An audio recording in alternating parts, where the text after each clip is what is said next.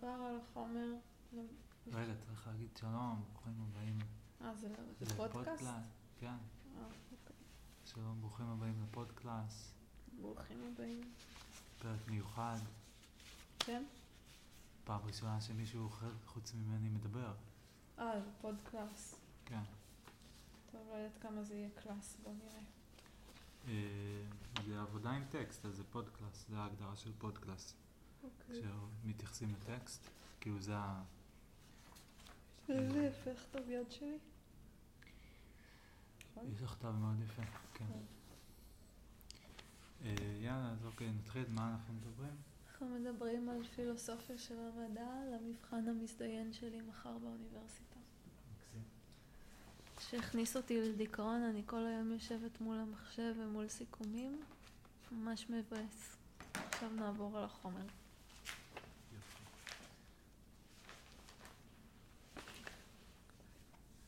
מה? רציתי להגיד עוד משהו. תגידי. הבמה שלך. רוצה למות, עכשיו נתחיל. מצוין. מה יהיה הפורמט? אני פשוט אדבר על החומר, ואם יש נקודות שאתה... אנחנו לא נוכל להרחיב יותר מדי על כל דבר, כי אין המון זמן וצריך להספיק את כל החומר. בלקראת הסוף, יש חומר שאני לא כל כך מבינה אותו, כי זה שיעורים שלא הייתי בהם, ואז אולי תוכל לתרום לי. בסדר? אוקיי, אז את רוצה להתחיל כאילו ממה שאת כן מבינה ו... אני עושה את זה לפי סדר כרונולוגי, אבל אני אגיד לך בסוף כשזה השיעורים שאני לא בטוחה לגביהם. אוקיי, ואת חושבת שנצליח לעבור על הכל? אני מקווה. אם נראה שזה לוקח יותר מדי זמן, אני אקפוץ לסוף למה שאני לא מבינה. אוקיי, יש כמה חלקים, כאילו זה מחולק לחלקים? כן, כאילו לא חלקים, פשוט נושאים. מה הנושאים? אני פשוט אתחיל לעבור על זה, זה כאילו אנשים בעיקר, זה לפי אנשים. את יכולה להגיד כמה נושאים יש ומה הנושאים? כאילו ראשי פרקים? זה לא נושאים, זה כאילו אנשים. כל איש הוא נושא, לא? אז יש הרבה אנשים. כמה יש? לא ספרתי. אריסטו, אפלטון, טולמי, קופרניקוס, סמבורסקי, דקארט, לוק, המפל. באמת על זה שסמבורסקי קיבל בין דקארט למי? ללוק? קופרניקוס לדקארט. בין קופרניקוס לדקארט? אוסיאנדר. אוסי, כמו שאני קוראת לו. גם אותו אני לא הכרתי. אוקיי. טוב, נתחיל. כן. שומעים אותי למרות שזה מאחורי התיק? לא, מיקרופון פה. אוקיי. מהי פילוסופיה? פילוסופיה מילולית היא אהבת החוכמה. לא כל כך אהבנו כשהם מכריחים אותנו ללמוד את זה לאוניברסיטה. בסדר. גם לא כל כך החכמנו, עוד שבועיים נשכח את זה. אבל בסדר.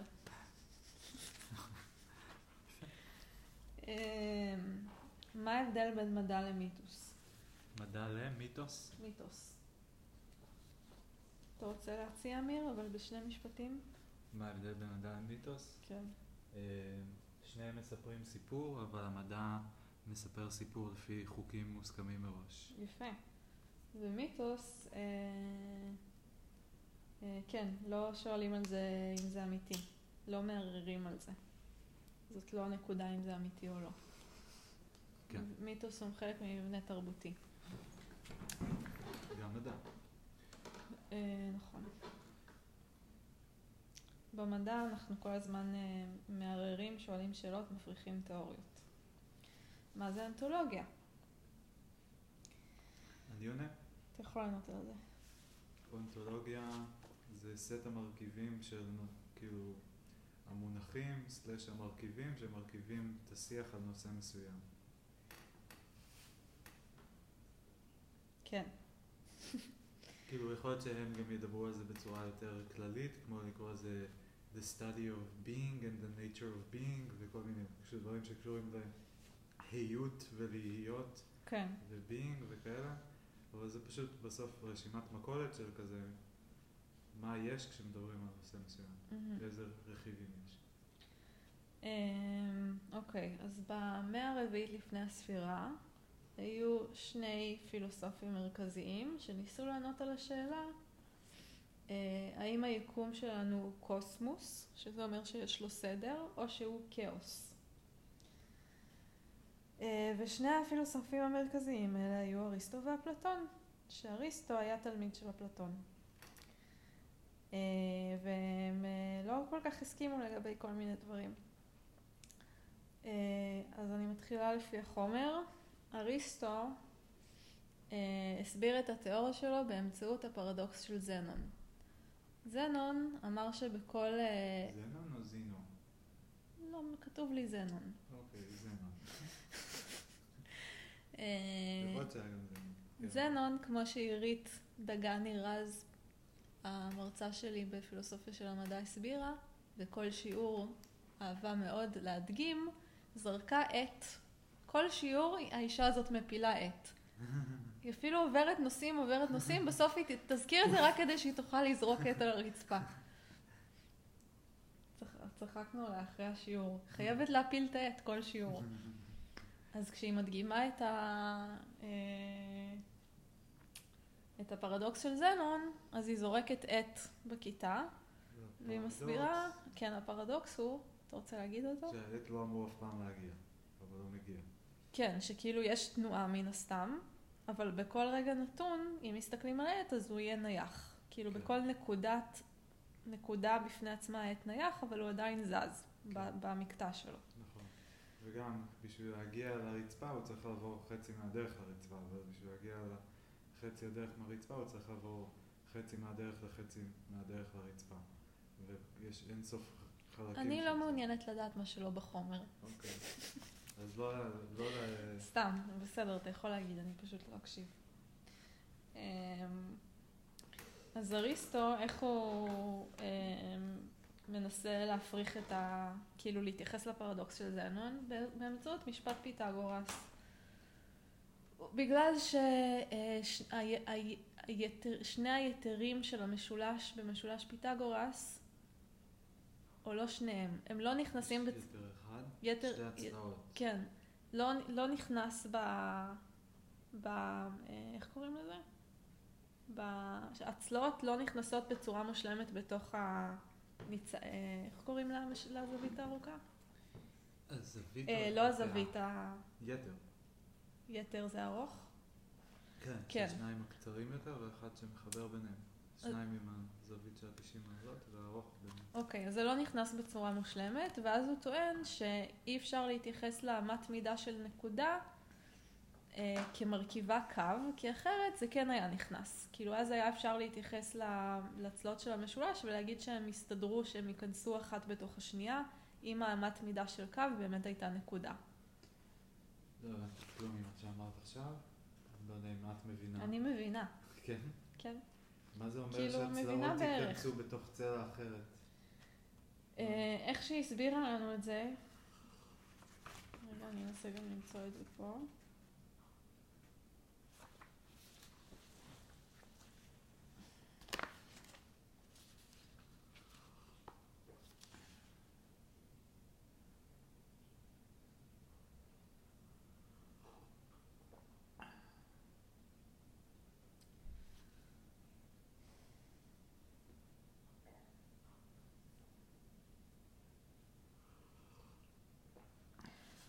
אריסטו מראה שהניצב במשולש פיתגורס אף פעם אינו נכנס מספר שלם של פעמים ביתר. משמע שהנקודה שמרכיבה את הקווים אינה יחידת מידה המשותפת להם. כלומר, הקו הישר אינו מורכב מנקודות. אם כך, אנחנו יודעים שבכל קטע החץ נע ולא נח, והפרדוקס נפתר. אוקיי. בעיניי זה קצת מפגר בעיניי, אבל בסדר. למה זה מפגר? כי זה לא דרך להוכיח שקו לא בנוי מנקודות, בגלל שהמקטע הזה לא נכנס בצורה שלמה במקטע הזה. הוא עדיין יכול להיות בנוי מנקודות, פשוט פחות נקודות. אבל לא מבינה למה הוא לא חשב על זה. לדעתי כי עוד לא המציאו את השברים. זה מאוד מוזר. אז הוא כאילו מבחינתו...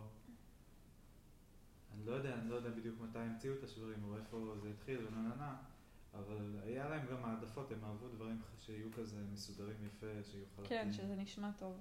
כן, שכאילו גם השמיים, הכוכבים בשמיים, נורא הם רצו שהם יזוזו בעיגולים. כן, תכף נגיע לזה. אז מה שאריסטו טען זה שאי אפשר להסביר דבר אחד באמצעות דבר אחר. שלכל דבר יש טבע משל עצמו, ואי אפשר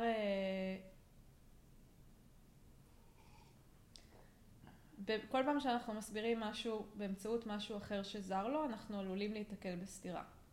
זאת אומרת, אי אפשר להסביר קו באמצעות נקודות. בכל נקודה הקו נע, ואפשר רק להתייחס על מקטעי תנועה. להסתכל על מקטעי תנועה. תרבח פה עכשיו קווים מגיאומטריה עם התנועה של האובייקט. זה שני דברים שונים. אוקיי, נכון, זה שני דברים שונים. אבל בכל אופן הוא טוען שהקו הישר אינו מורכב מנקודות. מה? אוקיי, איך זה קשור לפילוסופיה של המדע? אנחנו מדברים על אריסטו, רגע. אוקיי, ולמה הוא טען את זה בשביל מה? הוא רצה להסביר שלכל דבר יש טבע משל עצמו, ושאי אפשר להסביר דבר מסוים באמצעות דבר אחר, כי זה זר. כל דבר הוא בפני עצמו. אוקיי. מה מצחיק בזה? ואז מה הוא עושה? אז בשביל זה הוא הפריך את הפרדוקס של זנון, כי הוא אמר, זה לא קשור אחד לשני. אתה לא יכול להגיד שמשהו, אנחנו מסתבכים יותר מדי. לא, תמשיכי. לא, אבל אני צריכה להתקדם עם החומר. אוקיי. רק לציין, זה לא מצחיק, שהוא אומר, אי אפשר להסביר דבר על ידי דבר אחר. כן, לכל דבר יש את הטבע שלו. ואז באמצעות איזשהו הסבר על נקודות וקווים, הוא מצדיק את הטענה הראשונה שלו, שהיא אבסטרקטית, על דברים שונים שיש להם טבע שונה. כן, בסדר, נכון. הוא בדיוק עושה את מה שהוא אומר שאסור לעשות. נכון, זה לא רלוונטי למבחן שלי מחר, אבל בסדר. אוקיי. לא רוצה לחשוב יותר מדי עמוק, זה יבלבל אותי מחר. יש לי חלילה אל תחשבי עמוק במסגרת הלימודים שלך. בדיוק, יש לי 20 שאלות אמריקאיות. בוא נשאר אפשר לדבר על זה אחרי הבוחן אפשר לדבר על זה. אחרי המבחן אפשר להעמיק. Let's keep it mainstream. אחרי המבחן אפשר להעמיק, הבנת? אני מסתכלן אם תהיה העמקה אחרי המבחן, אני באמת... אפשר? לא, כאילו אנחנו התכוונתי, אני ואתה. הבנתי. לא שם. טוב, צריך להתקדם. אוקיי. לאריסטו יש...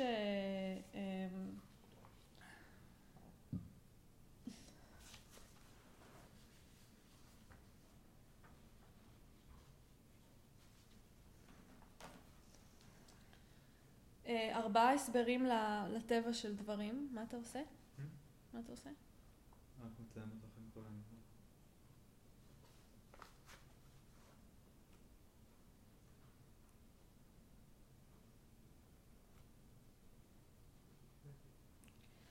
אוקיי, אמיר, אתה בסדר? כן, בסדר. טוב, לכל דבר אז אמרנו יש את הטבע שלו, ומבחינת אריסטו, אנציקלופדיה של העולם, מציאת הגדרות לדברים, זה יהיה פשוט ללכת ולחקור את הטבע של כל דבר ולכתוב אותו. פשוט לתאר מה הטבע של כל דבר, זאת אנציקלופדיה. מה זה תכף המחשבה הזאת? אנחנו לא נכנסים לזה, ממש לא בכיוון של להיכנס לזה כרגע. יש אפילו לנו לא להגיד עוד, מה אנחנו חושבים? אתה יודע איפה אנחנו בחומר, אמיר? כן. פה. הבנת? כן, אוקיי. יש לי פה עוד דף. אז תעני כזה, תני קוויק. כן, אז אני נותנת קוויק, יאללה. לא, גם שאלות, כאילו שאלה, תעני קוויק. איזה שאלה שלך? לא, מה את חושבת על זה? טוב, לא טוב, נכון? מגניב, מעניין. מעניין, נכון? מה, של כל דבר יש את הטבע שלו? צורת הסתכלות, מעניין, סבבה. אוקיי. אוקיי. בסדר, קדימה. אז לכל דבר יש את הטבע שלו. אז איך הוא מגדיר מה הטבע של משהו? לכל דבר יש סיבה חומרית, סיבה צורנית, סיבה פועלת ותכלית. סיבה תכלית. סיבה חומרית זה מה החומר שמאפיין את הדבר הזה. נגיד אקליפטוס, יש לו חומר מסוים, זה חלק מהטבע שלו, החומר שלו. סיבה צורנית זה, האקליפטוס הזה, החומר הזה, יכול להפוך לשיח, ויכול להפוך גם לאקליפטוס. אז סיבה צורנית זה עוד מאפיין בטבע של הדבר. יש לו צורה מסוימת, זה חלק מהטבע שלו. לדבר יש צורה מסוימת. כל דבר יש צורה. נכון, אבל נגיד, למה האקליפטוס יהפוך או הגרעין יהפוך לעץ ולא לשיח? זה הסיבה הצורנית, הצורה שלו. הטבע שלו הוא להפוך לעץ. זאת הצורה, עץ. הצורה כאילו, מה זה הצורה?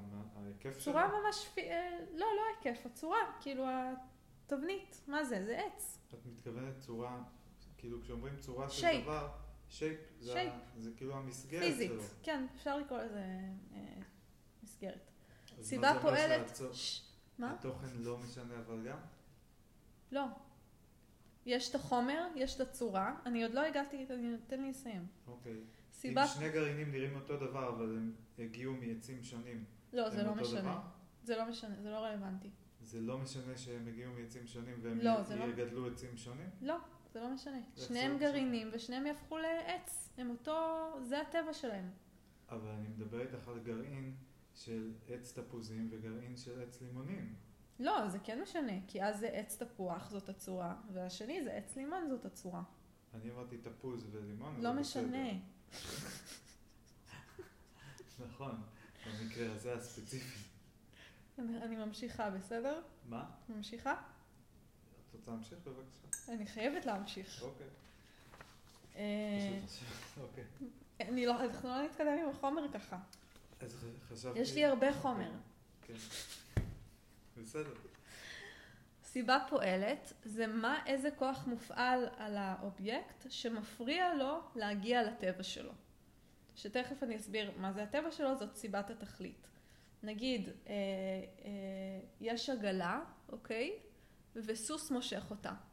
עכשיו, הטבע של העגלה זה לא לנוע במהירות ככה, זה הסוס מושך אותה. הסוס הוא זה שגורם לה לזוז, זה לא הטבע שלה. כן. הטבע שלה זה מה שהיא בפני עצמה, בלי שום כוח שפועל עליה, מבחוץ. כן. אז סיבה פועלת, במקרה הזה הסיבה הפועלת היא הסוס. הסיבה הפועלת היא מה שמפריע לאובייקט לקיים את התנועה הטבעית שלו. מפריע לאובייקט לקיים את התנועה הטבעית שלו, אוקיי. סיבת תכלית זה מה... דווקא פועלת קוראים לזה שמפריע? כן, זה מוזר, לא יודעת למה, כן. אוקיי, תמשיך. סיבת תכלית זה מה, כאילו הייעוד של הדבר, של האובייקט הזה. נגיד הייעוד של גרעין מסוים יכול להיות להפוך לפרח. מי קובע את הייעוד? מה? מי קובע את הייעוד? זה חלק מהטבע שלו. מה זה מהטבע? זה הטבע שלו, הגרעין יהפוך... איפה הטבע? תן שנייה, תן רגע. הסיד יהפוך לפרח, שאחר כך ינבול, וזה התכלית. זה המסלול שלו, כאילו המסלול חיים שלו. הסיבה הפועלת במקרה הזה, נגיד, זה יכול להיות, יש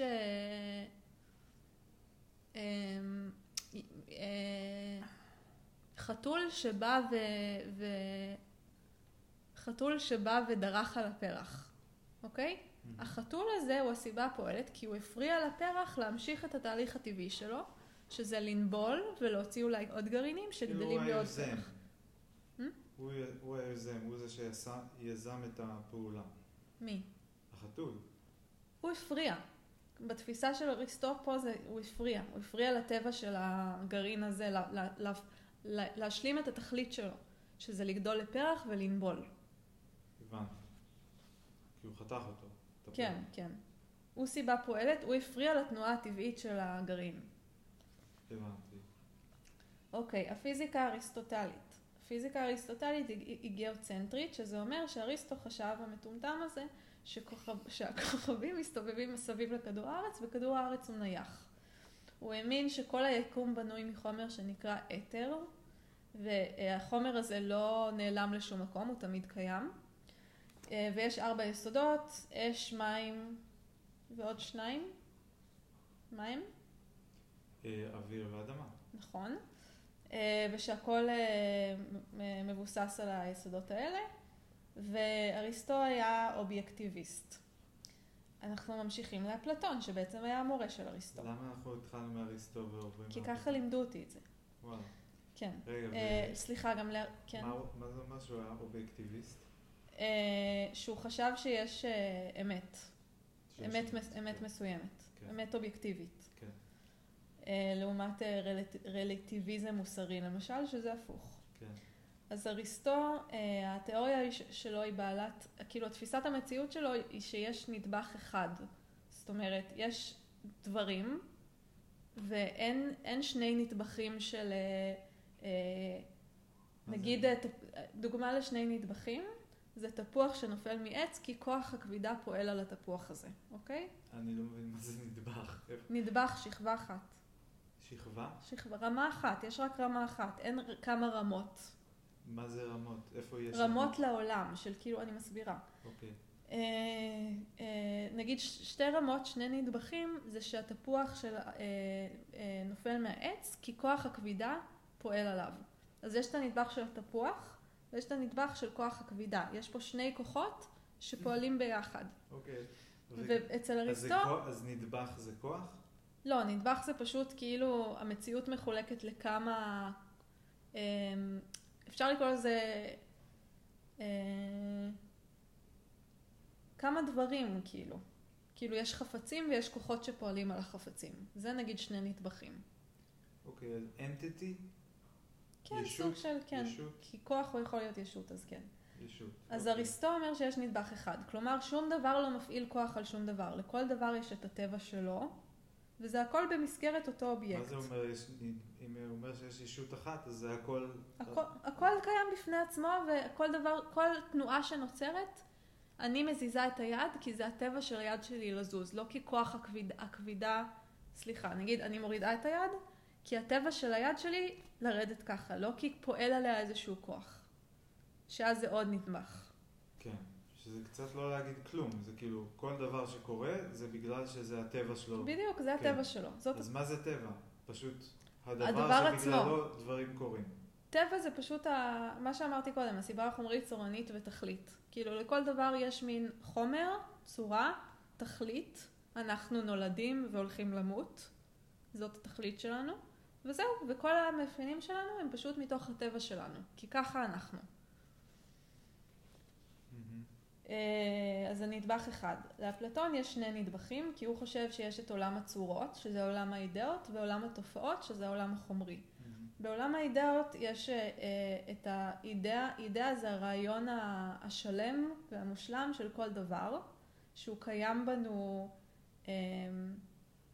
הוא פשוט קיים בנו, כאילו האידאות פשוט אנחנו, פשוט קיימות, כאילו לא יצרנו אותם, זה כמו משהו אובייקטיבי שפשוט יש אותו, אין לנו השפעה על זה, והעולם הצורות, עולם התופעות זה העולם החומרי, שהוא... מה מצחיק? מה? לא משהו באסה, משהו אישי, סליחה. מה מצחיק? מה? סתם. אני אפילו כבר לא זוכר מה... אוקיי. ועולם התופעות, אתה מקשיב לי אבל? כן. עולם התופעות זה עולם החומר. שעולם החומר אף פעם לא יוכל להיות ממש... נזכרתי. מה? נראה לי. משהו על זה שהם נורא מצחיקים, כאילו, שניהם. אני מרגיש שכאילו, אריסטו ואפלטון, הם כזה צמד חמד כזה, כאילו הם כאילו מייצגים שתי דעות, שאחרי זה הרבה מהחושבים האחרים, או המשיכו מאחד או מהשני, כמו כזה צומת. וזה מעניין, כאילו, אני תמיד הייתי בעד אריסטו, כי אפלטון מדבר שטויות, כזה, עוד עולמות, עניינים, זה, לא יודע מה. ועכשיו אני חושב שכאילו הם כזה, שניהם צודקים, אבל שניהם כזה רואים חצי תמונה. מעניין, אני אשמח שתחשוב על זה אחר כך. בסדר, אני רק אוהב לשתף תוך כדי. כן, תשתף לפעמים בלב. כי לי יש מבחן מחר. קדימה. טוב, אז אפלטון אמרתי, יש את עולם הצורות, האידאות, שזה פשוט כאילו הרעיון של כל דבר מושלם, שהוא קיים בפני עצמו, לא המצאנו אותו ואין לנו השפעה עליו, ועולם התופעות שזה העולם החומרי, שהוא אף פעם לא יהיה באמת, הוא אולי רק יתקרב קצת לעולם הצורות, אבל אף פעם הוא לא באמת יהיה דומה לעולם הצורות, כי החומר הוא לא מושלם, ותופעות כל הזמן משתנות, והאידאות אף פעם לא משתנות. הן אובייקטיביות, קיימות, תמיד לא משתנות. יש את האידאה של הטוב, כאילו אידאה של כיסא, אידאה של שולחן, ושולחן במציאות וכיסא במציאות הם רק תופעה שכאילו מחכה, אבל אף פעם לא באמת תתקרב בצורה מושלמת לאידאה. כן. התיאוריה... מדהים כמה הוא צודק וטועה בו זמנית. יופי. כן. הוא משתמש בגימטריה, כן. כדי להדגים את זה, כי כאילו מה? כל אחד שמה, זה כאילו איך להרשים את החברים שלך הפילוסופים ביוון העתיקה, כן. לעשות מתמטיקה, שזה כזה מבחינתם איזה מין שילוב של כזה דברים אפלטון, מה אתה עושה היום? וכזה... יש לי תרגילים לפתור. כן. לפי אפלטון גם אין טעם לידע שהוא לא קבוע, ולכן הוא לא כל כך מעריך את כאילו עולם התופעות, כמו שאמרתי, זה משהו שכל הזמן משתנה, ורק האידאות הן קבועות. כן. ואין טעם לידע שהוא לא קבוע. כן. ואף פעם לא נפגוש את הדברים בצורתם המושלמת, שהיא לא חומרית. כן. באיזה מובן הוא צודק? כשהוא מדבר על זה שמחשבות זה אף פעם לא המציאות. המחשבות זה משהו כזה קונספטואלי. סבבה, צודק. באיזה מובן הוא טועה? שאין דבר כזה האידאה המושלמת. אין דבר כזה שולחן מושלם. יש 1000 סוגים של שולחנות. אי אפשר להגיד שאחד הוא יותר מושלם מאחר. כאילו יש כאלה שיותר ופחות קרובים להגדרה או בתוך ההגדרה של שולחן. אבל להגיד שאחד הוא הכי טוב, זה מצחיק. אוקיי. קדימה. פלטוניזם. הפלטוניות מתאימה בעיקר כהסבר לטבעה של המתמטיקה והמוסר. מה הקשר? מה הקשר? אוקיי. כאילו זה שני הדברים שהוא... שהוא בעיקר כאילו מתעסק בהם, מתמטיקה ומוסר. זה שני הדברים שהוא מתעסק בהם? בפלטוניזם. כן. כן. פלטוניזם, אבל זה לא היה, כאילו זה כבר הזרם שנולד, של התלמידים שלו. כן, נכון. מה זה הפרצוף הזה? סתם. אוקיי. אז ההפך מהפלטוניזם, כמו שאמרתי, זה הרלטיביזם המוסרי. כי לפי אפלטון מוסר הוא לא רלטיבי. הוא קיים בפני עצמו, בעולם האידאות, הוא לא משתנה, בלה בלה בלה. כן. הוא רוצה שפילוסופים יהיו מלכים, ושיפרידו את כל הילדים מההורים שלהם בלידה, ושהם יגודלו בקהילתיות על ידי כל הקהילה. אוקיי, לפי אריסטו, כמו בקיבוץ. אפלטון מאמין בקיבוץ. נכון, סוג של. אז לפי אריסטו, סדר העולם... קיבוץ מאוד אינטנסיבי. כן, סדר העולם הוא סדר התנועות הטבעיות שבו, תנועת הכוכבים הקבועה, סדר העונות השנה, אדם הוליד אדם וכו'. מעניין, אפלטון מאמין בקיבוץ, זה מעניין, יפה. איזה מעניין, נראיתי. אפלטון הוא עגול ואריסטו הוא מרובע. כן. אני לא זוכרת מה אפלטון אבל אמר על גימטריה. איפה זה נמצא לי?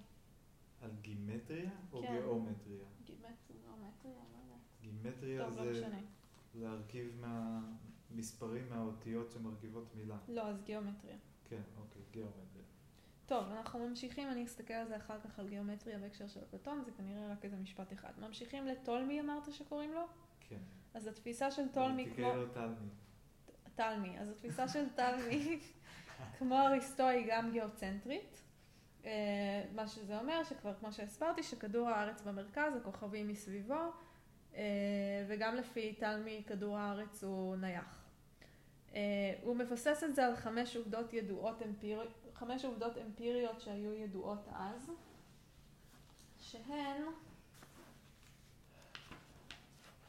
שהן כאילו אמפיריות, זה אומר שזה היה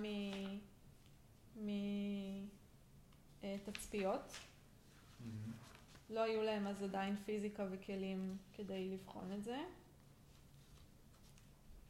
פה טלסקופים.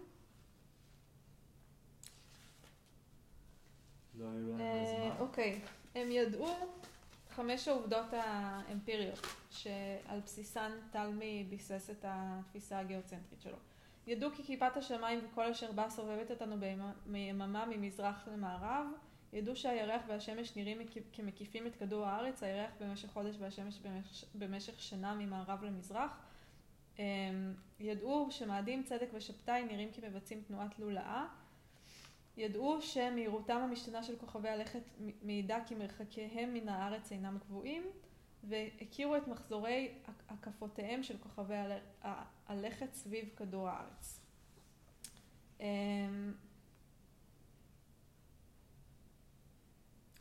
אז הייתה את הבעיה שהפלנטות צדק ושבתאי נראו כמבצעות תנועת לולאה, והדרך שהסבירו את זה נקרא תנועה אפיציקלית של לולאה.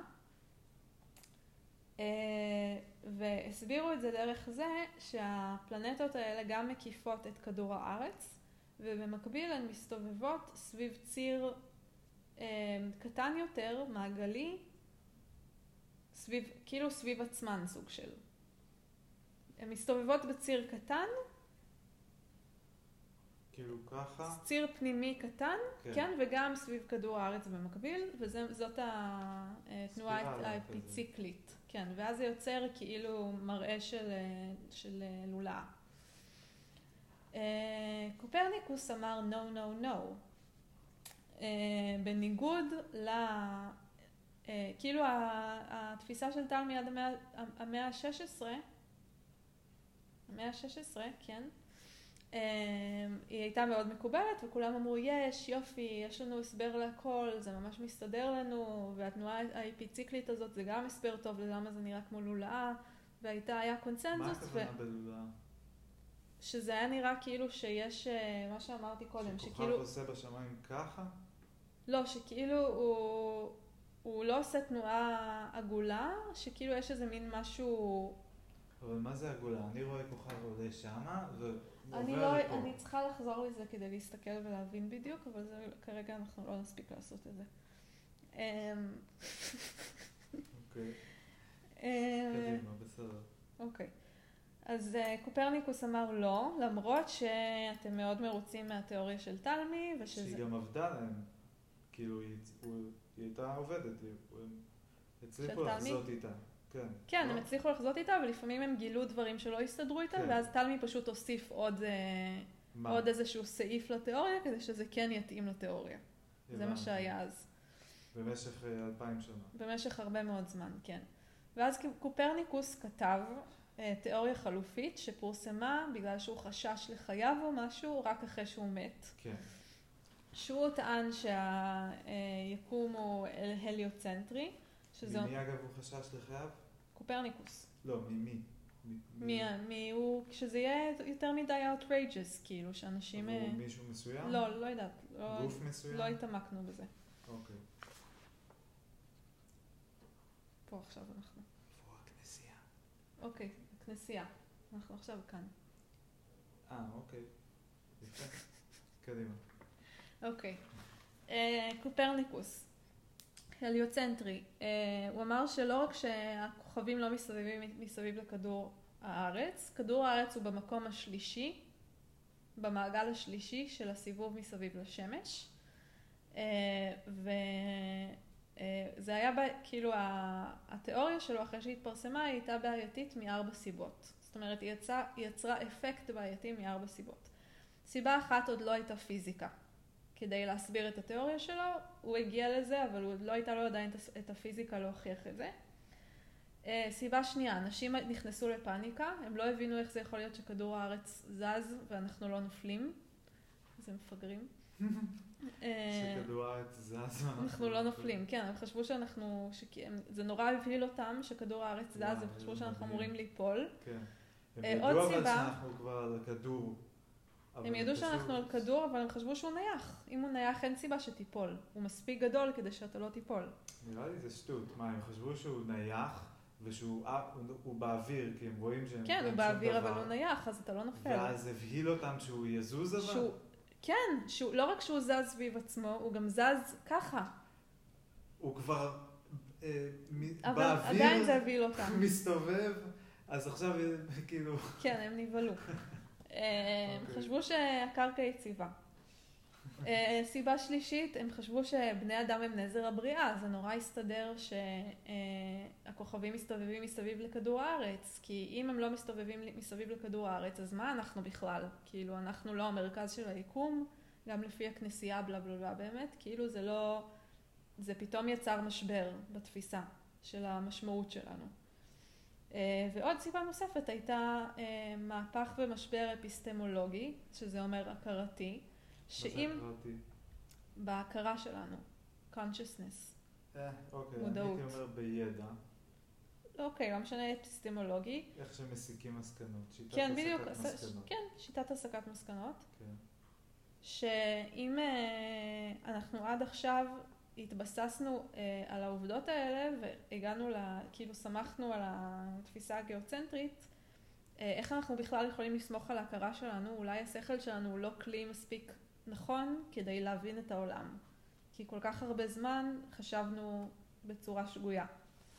איך אנחנו בכלל יכולים לסמוך על משבר ביטחון עצמי כזה של איזה טעות גדולה עשינו אז איך נצליח להבין עוד דברים? כן, כאילו איך אנחנו בכלל יכולים לסמוך על השכל שלנו שהוא כלי מספיק טוב כדי להבין דברים.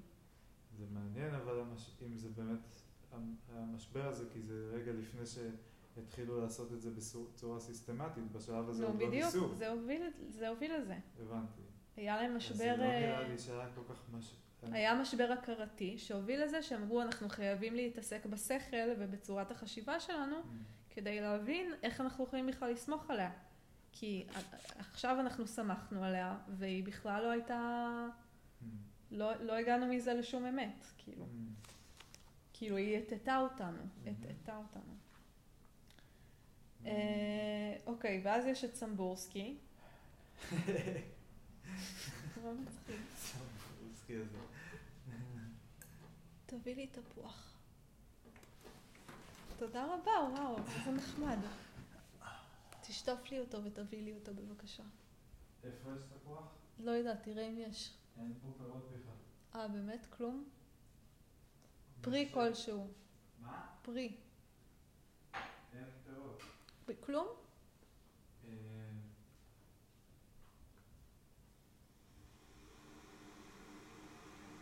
לא אין כלום.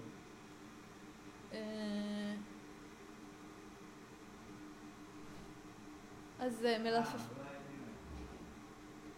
הספלואה? לא, קיווי? רק אם הוא תחות... כן, תשטוף אותו. הוא בסדר? הוא במצב בסדר? הוא נראה לא הכי פרש, אבל נראה לי בסדר. לא, זה לא נשמע טוב. זה לא שהוא לא טוב. אבל צריך לשטוף אותו. בסדר. תראה. מרגישים שהוא לא קריספי. אבל זה לא שהוא נראה בסדר. לא. מה לא? הוא לא נראה טוב. מה אתה רוצה? הוא מאוד רך. אז במקום סליחה, אתה יכול להביא לי את המלפפון שם על השיש? כן. לשטוף אותו? תביא לי תפוח.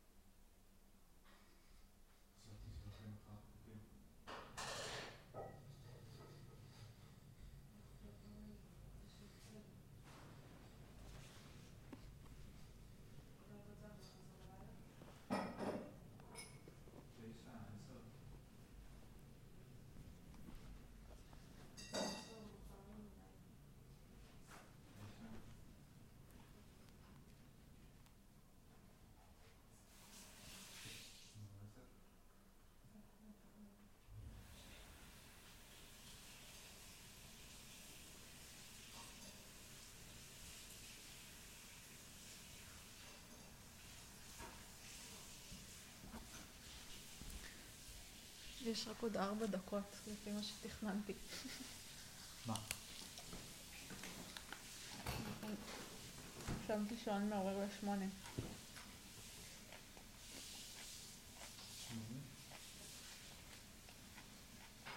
אוקיי.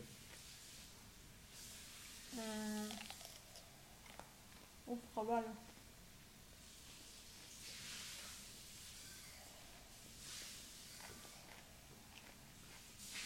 אז נגיד הסוף. כן, אני אגיד רק עוד את סמבורסקי ואז. אוקיי. סמבורסקי, אוסיינדר כתב את ההקדמה לספר של קופרניקוס, וכדי להיזהר, כאילו לסייג בצורה מסוימת, הוא הסביר שהתיאוריה של קופרניקוס היא לא ריאליסטית. זאת אומרת, הוא לא ניסה באמת, הוא לא טען שבאמת ככה אלה הדברים, שהיקום הוא אליוצנטרי, אלא היא אינסטרומנטלית. זאת אומרת, הוא הציע פשוט עוד דרך לראות את העובדות האמפיריות שהיו. ככה הוא ניסה לסייג כדי שלא יעופו עליהם. ואז סמבורסקי כתב מאמר והוא אמר לא, דווקא אוסיינדר אני לא מסכים איתך, אני חושב שהוא כן היה ריאליסט ושהוא כן חשב שבאמת ככה הדברים, כאילו שזאת האמת, הוא לא סתם ניסה להציג איזו תיאוריה כאילו לאפשרות לחשיבה על זה. והוא אמר שגם יש יתרונות לתיאוריה של קופרניקוס על סמך הגישה של פופר בזה שהיא ניתנת להפרחה ושיש בה לכידות לוגית ופוריות. עכשיו אני קופצת לסוף. החומר שאני פחות מבינה.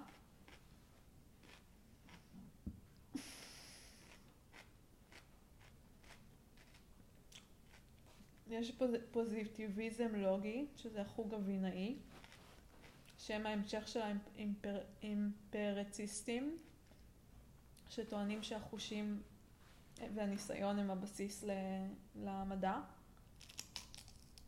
כן. עוד שני צדדים של אותו מטבע.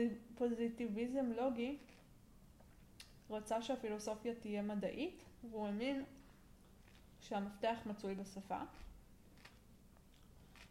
שהבעיות הפילוסופיות המוסריות נוצרו בגלל שימוש במשפטים חסרי משמעות.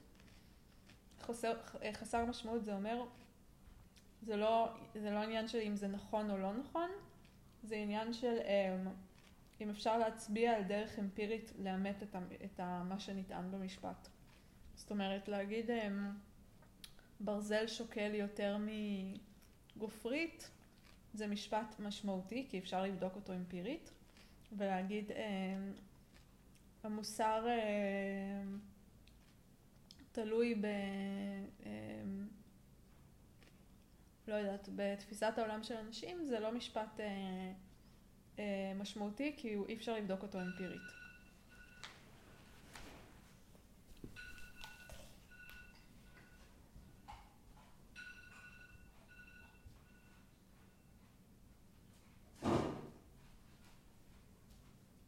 לוג'יקל פוזיטיביזם, אז הם רוצים שכאילו זה יהיה רק דברים שאפשר לבדוק אותם, נכון? זה כאילו הקטע שלנו? קודם כל הם רוצים שיהיה סדר בשפה. כן. שכל המשפטים שהם חלק מהפילוסופיה, כדי שהיא תהיה מדעית, המשפטים צריכים להיות משמעותיים. משמעותיים זה אומר שיש דרך, שאפשר להצביע על דרך אמפירית לאמת אותם. אחרת הם לא משמעותיים וזה סתם יוצר בעיות. מוסר הוא לא משמעותי, כי אי אפשר לבדוק אותו אמפירית. אי אפשר לבדוק אמפירית.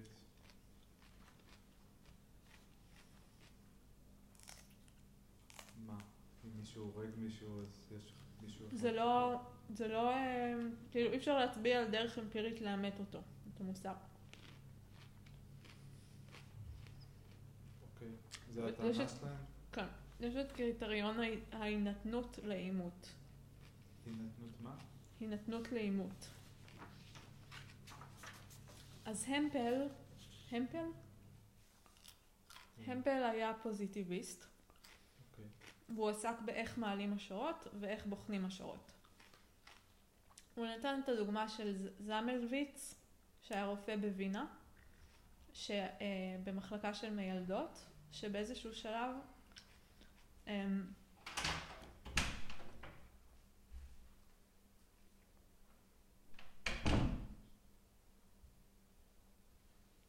אמיר, נו, תוריד את זה. בסדר, תמשיכי. אתה מקשיב? כן. אז הייתה מחלקה של מיילדות ילדו בשתי מחלקות שונות, ובאחת מהמחלקות הרבה מהנשים היולדות מתו. ואז המפל ניסה למצוא טיעונים שיסבירו למה האנשים מתו. אז הוא אמר, יכול להיות שהמיילדות בטעות לא היו מספיק מנוסות והם פצעו אותן. זה טיעון אחד. טיעון אחר יכול להיות שאחת המילדות הייתה חולה והפיצה את זה. דרך זה הוא הגיע למודוס טולנוס, שזה טיעון דדוקטיבי, שזה טיעון תקף, שאם H אז I, מה? כאילו שאת מקריאה פסוקים. כן. אם H אז I, לא H, אז לא I. Clearly. אם דני היה בים, אז הוא יהיה רטוב. דני לא רטוב, כלומר הוא לא היה בים. שזה תמיד טיעון תקף, ומשתמשים בו כדי להפריך תיאוריות. יש חוסר סימטריה בין היכולת להפריך תיאוריות לבין היכולת לאושש תיאוריות. הרבה יותר קל להפריך מאשר לאושש, ובכל אופן אי אפשר לאמת. אפשר רק לאושש עד מידה מסוימת. טיעון אינדוקטיבי זה מהפרט לכלל, מה שאמרתי קודם זה מהכלל לפרט. מה אמרת קודם? מהכלל לפרט. מה אמרת? המודוס טולנוס, טיעון דדוקטיבי. עכשיו אינדוקטיבי זה מהפרט לכלל, והוא לא תקף. זה כשל חיוב המסקנה נקרא. אם H אז I אז H. נגיד אם דני היה בים אז הוא רטוב. דני רטוב, דני היה בים. לא, יכול להיות שהוא רטוב כי הוא עושה מקלחת, לא בהכרח היה בים. אז זה מסקנה לא נכונה, כשל חיוב המסקנה. נביאה לוגית זה מעבר ממישור הניסיון למישור השפה. שזה אומר ניסיון, זה אומר המשפט הראשון, נגיד היה בים בלה בלה בלה, ואז נביאה לוגית זה העסקת מסקנה. איך מעלים היפותזה? אין מעבר לוגי בין עובדות לתיאוריה. הקשר הגילוי, זה הכל עדיין ברעיונות של המפל, הקשר הגילוי זה, אנחנו לא מגלים משהו, אנחנו בעצם, כאילו כל תיאוריה מתחילה מהמצאה. כאילו כל היפותזה זה לא מעבר טבעי לוגי בין עובדה לתיאוריה, יש איזו קפיצה שמצריכה המצאה ויצירתיות.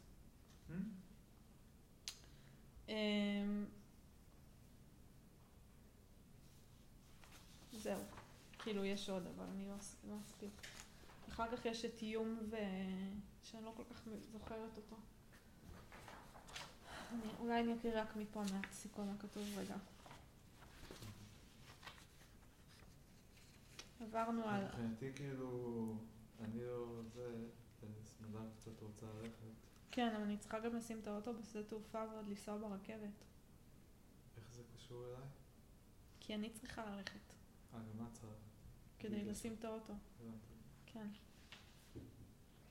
כן, נסיים עוד 3 דקות. 3 דקות. אתה רוצה שאני אבשל פה פשוט? אז ניקח את זה במקום שאני אכין אוכל בבית כשנגיע? ואז יהיה לכם עוד זמן? אני בכל אופן תכף צריכה גם לצאת, כן, צריכה עוד לשים את האוטו בשדה תעופה. אוקיי. אבל בכל מקרה זה מעביר את הקונסטרנט מאיתנו. בקיצור אני אשמח. כן, כי זה כאילו רצית מאבד מזון וכאלה, אם עליתי גם ללכת ואתם לא עושים ושאתם עושים, למה להישאר פה? לא, אני פה. אוקיי.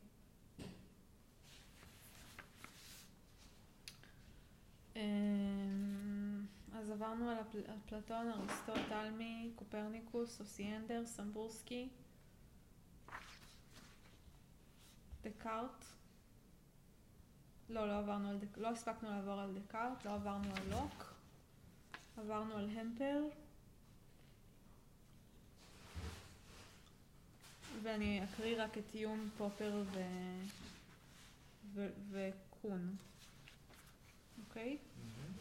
יום גם היה פוזיטיביסט. שזה אומר מה? פוזיטיביסט זה מדע שמבוסס על חושים, ניסיון. שזה שונה מאמפיריסיסט? לא, זה ההמשך של אמפיריסיסט. ההמשך? כן. זה שונה. זה אותו דבר כאילו? איך זה שונה? אני לא יודעת למה זה נקרא המשך של, אבל זה כנראה פשוט בתקופה שאחרי. אולי כאילו אמרו צריך לבדוק דברים, ואז הם אמרו איפה בודקים דברים? בחושים. כי מאיפה עוד אפשר, וכאילו משם כל המידע מגיע. או מהכרה, כמו שדקארט חושב. הכרה זה גם חוש. לא. לא? לא. אוקיי. מה זה הכרה?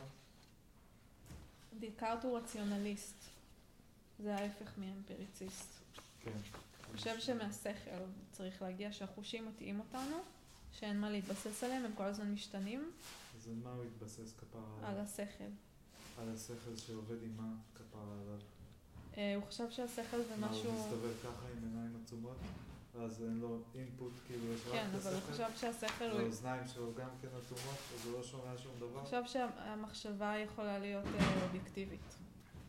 אובייקטיבית באיזה מובן?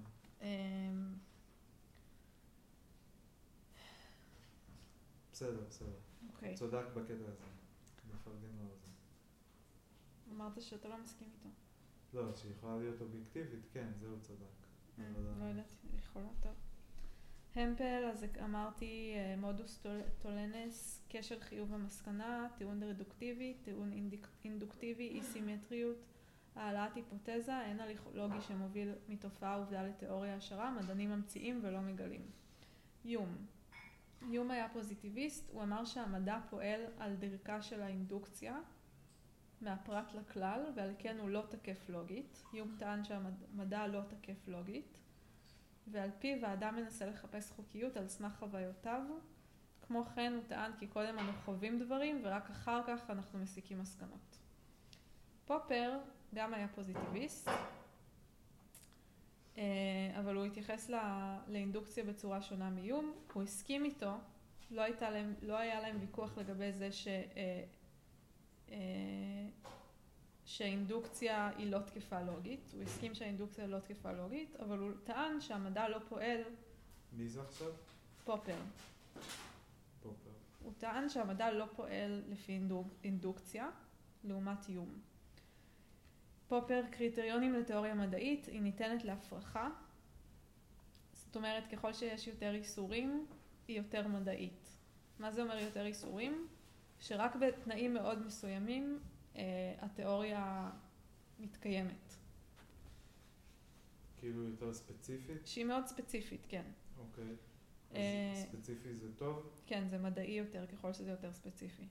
הבנתי. יותר ספציפי, יותר מדעי. יפה. פופר ניתנות להפרחה, איסורים ופוריות. אם תיאוריה מדעית אינה מצליחה להסביר תופעה, הרי שהיא נפסלת ובאופן זה מתקדמים אל האמת. יסוד ההפרחה.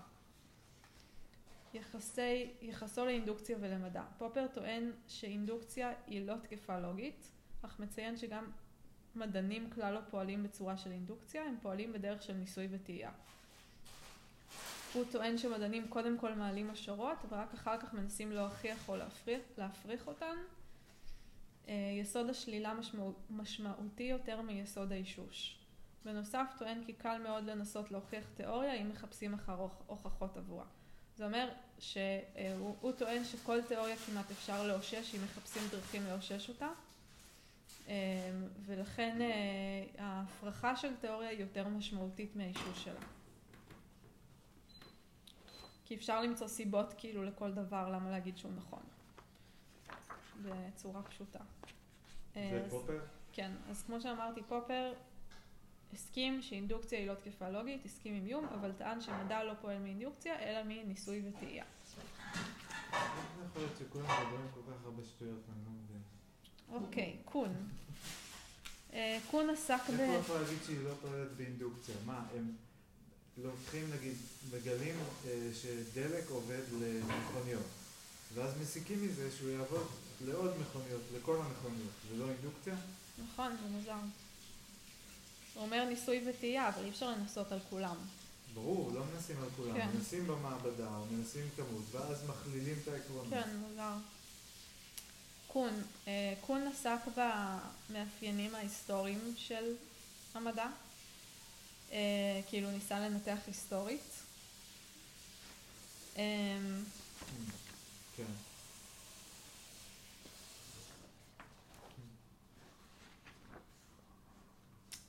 תיאור היסטוגרפי ושונה מזה שהיה עד לפני כן לגבי איך מתקדם המדע. מה מאפיין פרדיגמה? פרדיגמה היא הישג חסר תקדים, שמצליח למשוך קבוצה של אנשים ממשיכי דרך ולהרחיקה מתחרות של פעילות מדעית אחרת. למשל, ניוטון בתורה שלו מציע תיאוריה שכולם מתפעלים ממנה, הישג חסר תקדים עד שקבוצה גדולה מאוד הולכת.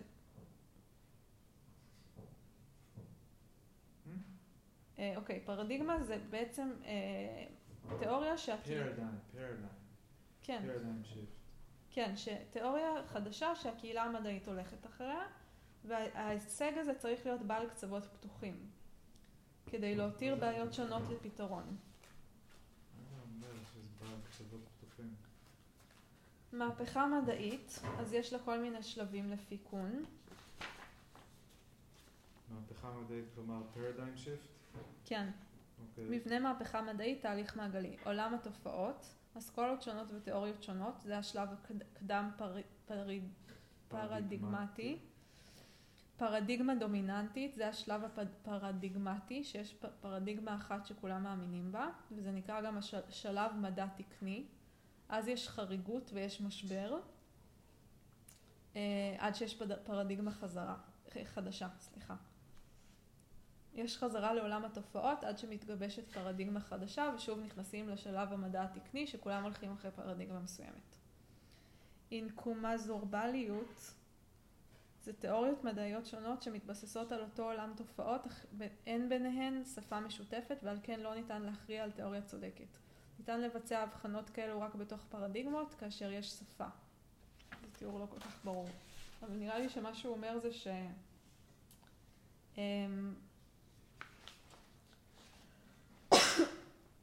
פרדיגמות מתחרות הן תמיד חסרות אמת מידה משותפת, וזה אינקומזורבליות. אתה מכיר את המילה הזאת?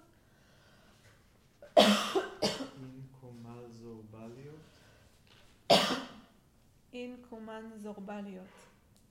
Incommensurable? כנראה. מה זה אומר? לא מה זה. הן חסרות אמת מידה משותפת. הלגיטימיות של ההסבר או סוג ההסבר אינה מאפשרת להם לשאת ולתת. לא ניתן לדבר על רצף התפתחות של פרדיגמות, בגלל שאין להן אמת מידה משותפת, אלא על קפיצות. וזה אומר שאי אפשר להגיע לאמת אחת.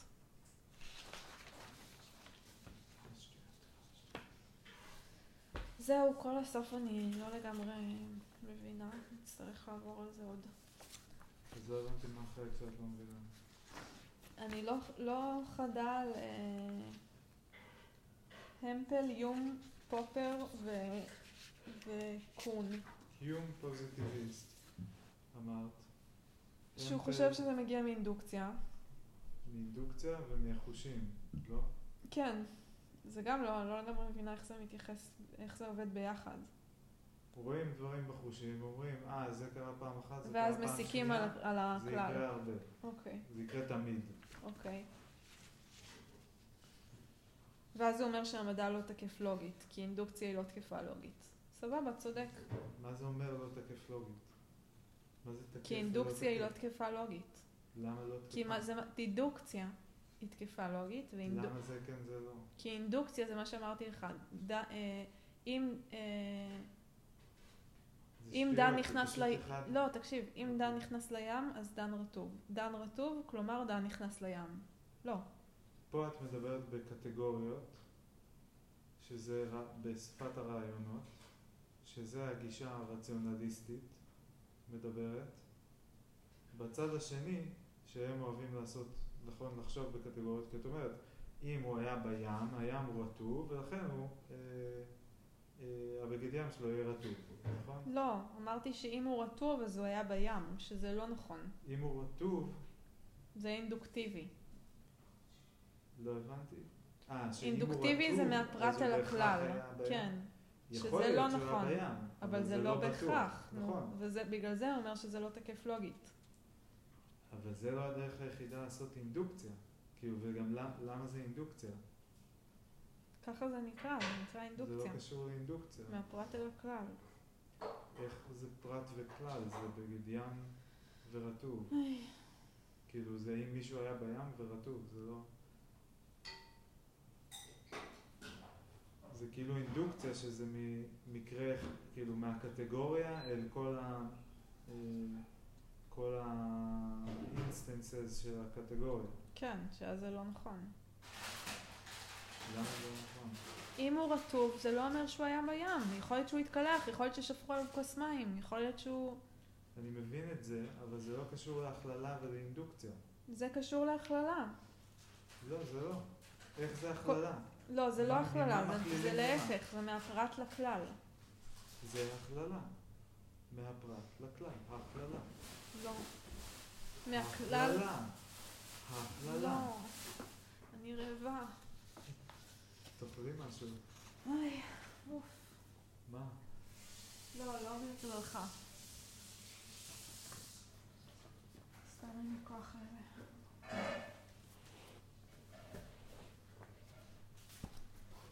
זה היה מעולה.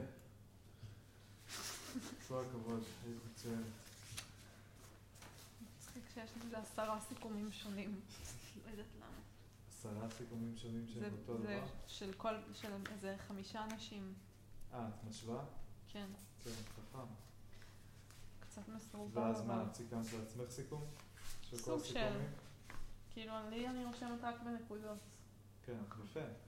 מה, ואז כל מה שאמרת לי דיקנת מהנקודות כאילו? הרוב. כן, יפה. אוי. כן, מעניין. אז תשלחי לי גם צילום של הדפים האלה בבקשה. של הנקודות רק. של הנקודות כאילו. וגם את המסמכים, כאילו את הסיכומים. את הסיכומים? לא, זה יותר מדי. את הסיכום שלך. אבל שלי הוא רק חלקי. הוא לא נוגע בכל הנושאים. מה? מה מצחיק? יש לי כזה תיאבון על הדברים האלה ואני מרגיש שאני כזה... אתה מכיר את זה כבר. כן, לא, אבל אני נהנה להתייחס לזה כי אני גם... אני רוצה לקרוא עליהם וגם לקבל את מה שאני חושב מתוך זה. כן. אז עכשיו נגיד היה נורא מעניין, כי פתאום הרגשתי והסתבר לי מאוד שבאמת כל הזמן יש כזה זרמים. כאילו יש את הזרם הזה ויש את הזרם הזה. וכאילו זה מין... יש את האפלטונים, הרציונליסטים, ויש את האריסטואים האמפיריסיסטים. את מבינה? כאילו זה מתחבר. כן. כאילו השניים האלה יצרו את שני הזרמים האלה. ונראה לי זה ממשיך. וגם קצת, כאילו הפילוסופיה והמדע זה גם טיפה כזה. כי פילוסופיה עוסקת בדיוק ברציונליסטית, כאילו לחשוב על קטגוריות, על כאילו רעיונות דברים. והמדע כאילו יותר, הרבה יותר בודק דברים. נכון? איזה מדע יש שעושים אותו רק בראש? רק פילוסופיה ומתמטיקה? פילוסופיה, כן. מתמטיקה כאילו ברמה מסוימת, אבל במתמטיקה עוד יש כבר סרטוטים. ומוסר. ויש... מוסר גם. מוסר, נכון. בגלל זה הפלטוניות זה קשור להם בעיקר ופסיכולוגיה. מתמטיקה ומוסר. כן. פסיכולוגיה זה לא רק מהראש. למה לא? זה גם כאילו חוויה. פגעת בי, זה כאילו, אני, כאילו, דיברתי עם זה, הוא אמר זה, התחלתי לבכות. למה התחלתי לבכות? אז גם מוסר. כן, נכון. מוסר ופסיכולוגיה קשור מאוד. כן. כן, מאוד מעניין. וגם בפילוסופיה, כאילו, יש שני זרמים כיום. יש את האנליטים והקונטיננטליים.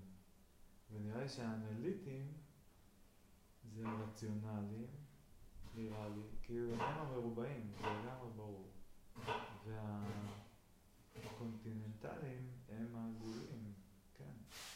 אז אם הם נגיד יהיו אפלטונים, הקונטיננטליים, כאילו אני אומר, הם אפלטונים, והשניים הם אריסטונים. אני לא כל כך פאלו. כן, בסדר, זה בשבילי. כן, בשבילך. וואי, איזה מעניין.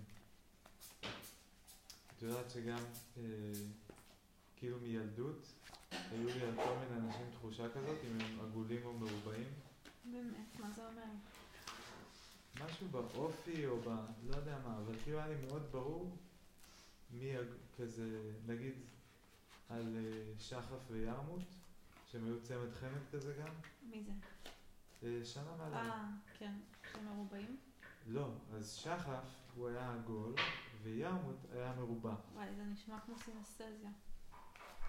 זה, כן. ותראה, זה מצחיק, גם אני כמוהם, אוהב בסוף למטה את המתמטיקה והמטאפורה. מי עוד עגול? מי עוד עגול או מרובע? מי עוד היה עגול ומרובע?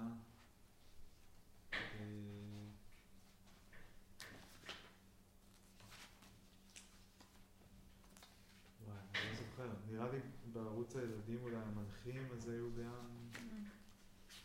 חשבת גם עלינו שאנחנו עגולים או מרובעים? לא נראה לי שחשבתי אף פעם. לא.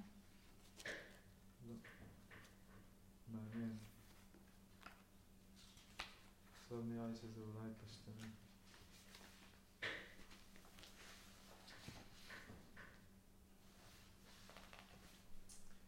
זה יהיה מאוד אלגנטי אם זה כזה פשוט, שכאילו כל הקבוצה הזאת זה בדיוק המשך של כל הקבוצה הזאת, וזה ממש כזה כמו צינור, שכאילו מקבוצה לקבוצה לקבוצה.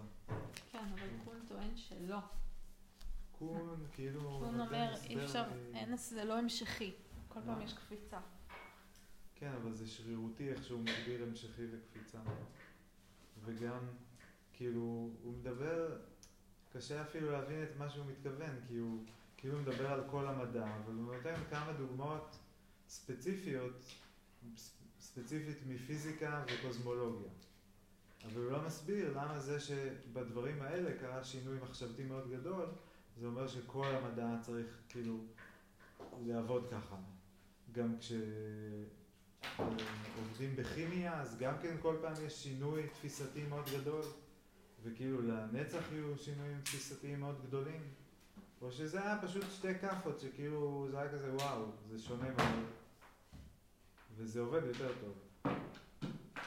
כן, הוא אומר שאין לזאת טעמת מידה. מדקלמת פסוקים.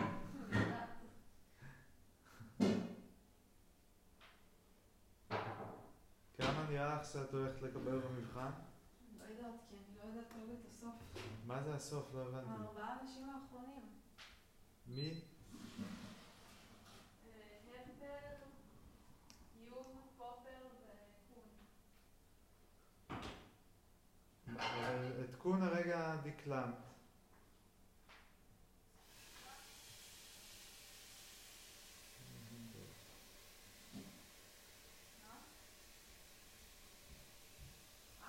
את קון הרגע דקלמת. כן, קון אני קון יותר זה paradigm shift, הוא אומר שזה כן. לא... אבל שלבים, כאילו... מדרגות, אצלו זה מדרגות, זה כאילו... כשזה עולה, זה עולה, ואז זה לא אותו דבר שזה היה מקודם, זה משהו חדש, כן. וזה לא רציף. ופופר כנראה אומר שזה רציף, נכון? לא, פופר מגיב לאיום. זה לא... הוא מגיב לאיום? לאיום. איום? איום. כן, כן, איום. לא איום. H-U-M-E. Not relevant. מה, אין לך כאילו טיפה של עניין גם בחומר מעבר יש לי, אבל לא כרגע. לחץ מהמבחן? אני לא רוצה שזה יבלבל אותי. שיבלבל אותך לדעת שהשם האמיתי שלו היה איום ולא איום? כן. נראה שיבלבל אותך עוד מידע עליו? כן. הפוך, ידעתי, מה קורה איתך? עוד מידע עליו לא, זה משנה. נותן לו עוד נוכחות? לא, זה לא עוד מידע, זה מידע שונה ממה שיש לי. למה זה משנה לי את המידע. שקוראים לו איום? כן. את יודעת מאיזה מדינה הוא? לא. זה לא נראה לך יעזור לך לזכור אם תדעי מאיזה מדינה? לא, אני לא חושבת. הוא היה מה? הוא היה מסין. אוקיי. לא יודעת אם זה יעזור לי לזכור את מה שאני צריכה לדבר. הוא היה רופא שיניים. ידעת את זה? עכשיו זה יבלבל אותי. זה יבלבל אותי. הוא היה דוקטור לרפואת השם בסין.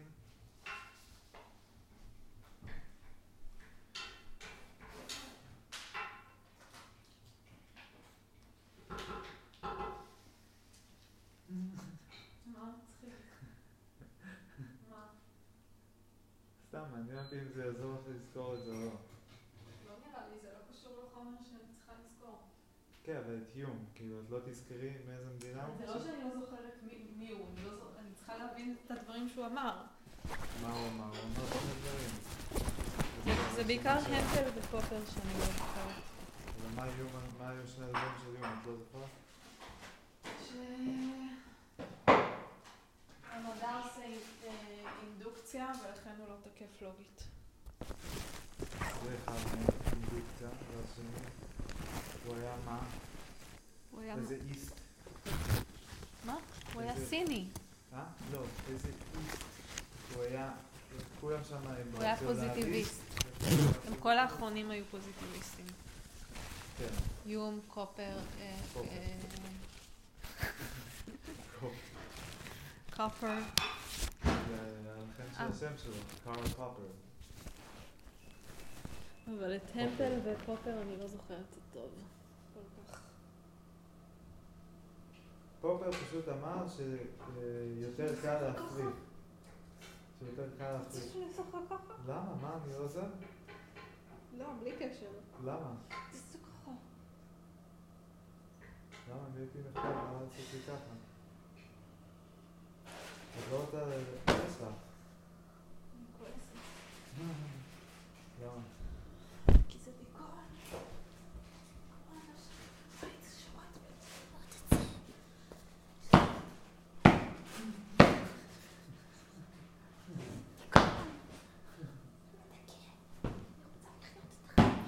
אולי תקחי כמו לינדה נתן, תתקדי בחדר?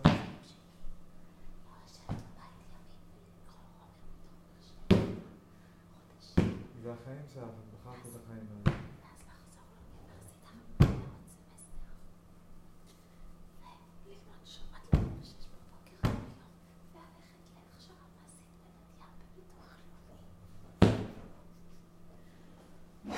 מדע נראה לי לא מבינה מה קורה. הסתכלה פה. טוב, בסדר, יפה. סיימנו? כבודנו. מרגישה שלמה? הבנת? אז תלמדי את האחרונים פשוט? כן, את השניים האחרונים. בסדר. ואז שבוע הבא יש לי מבחן ברווחה חברתית. ואז שבוע אחר כך יש לי מבחן במבוא למשפט. נחמד. רוצה לעצור את זה? כן.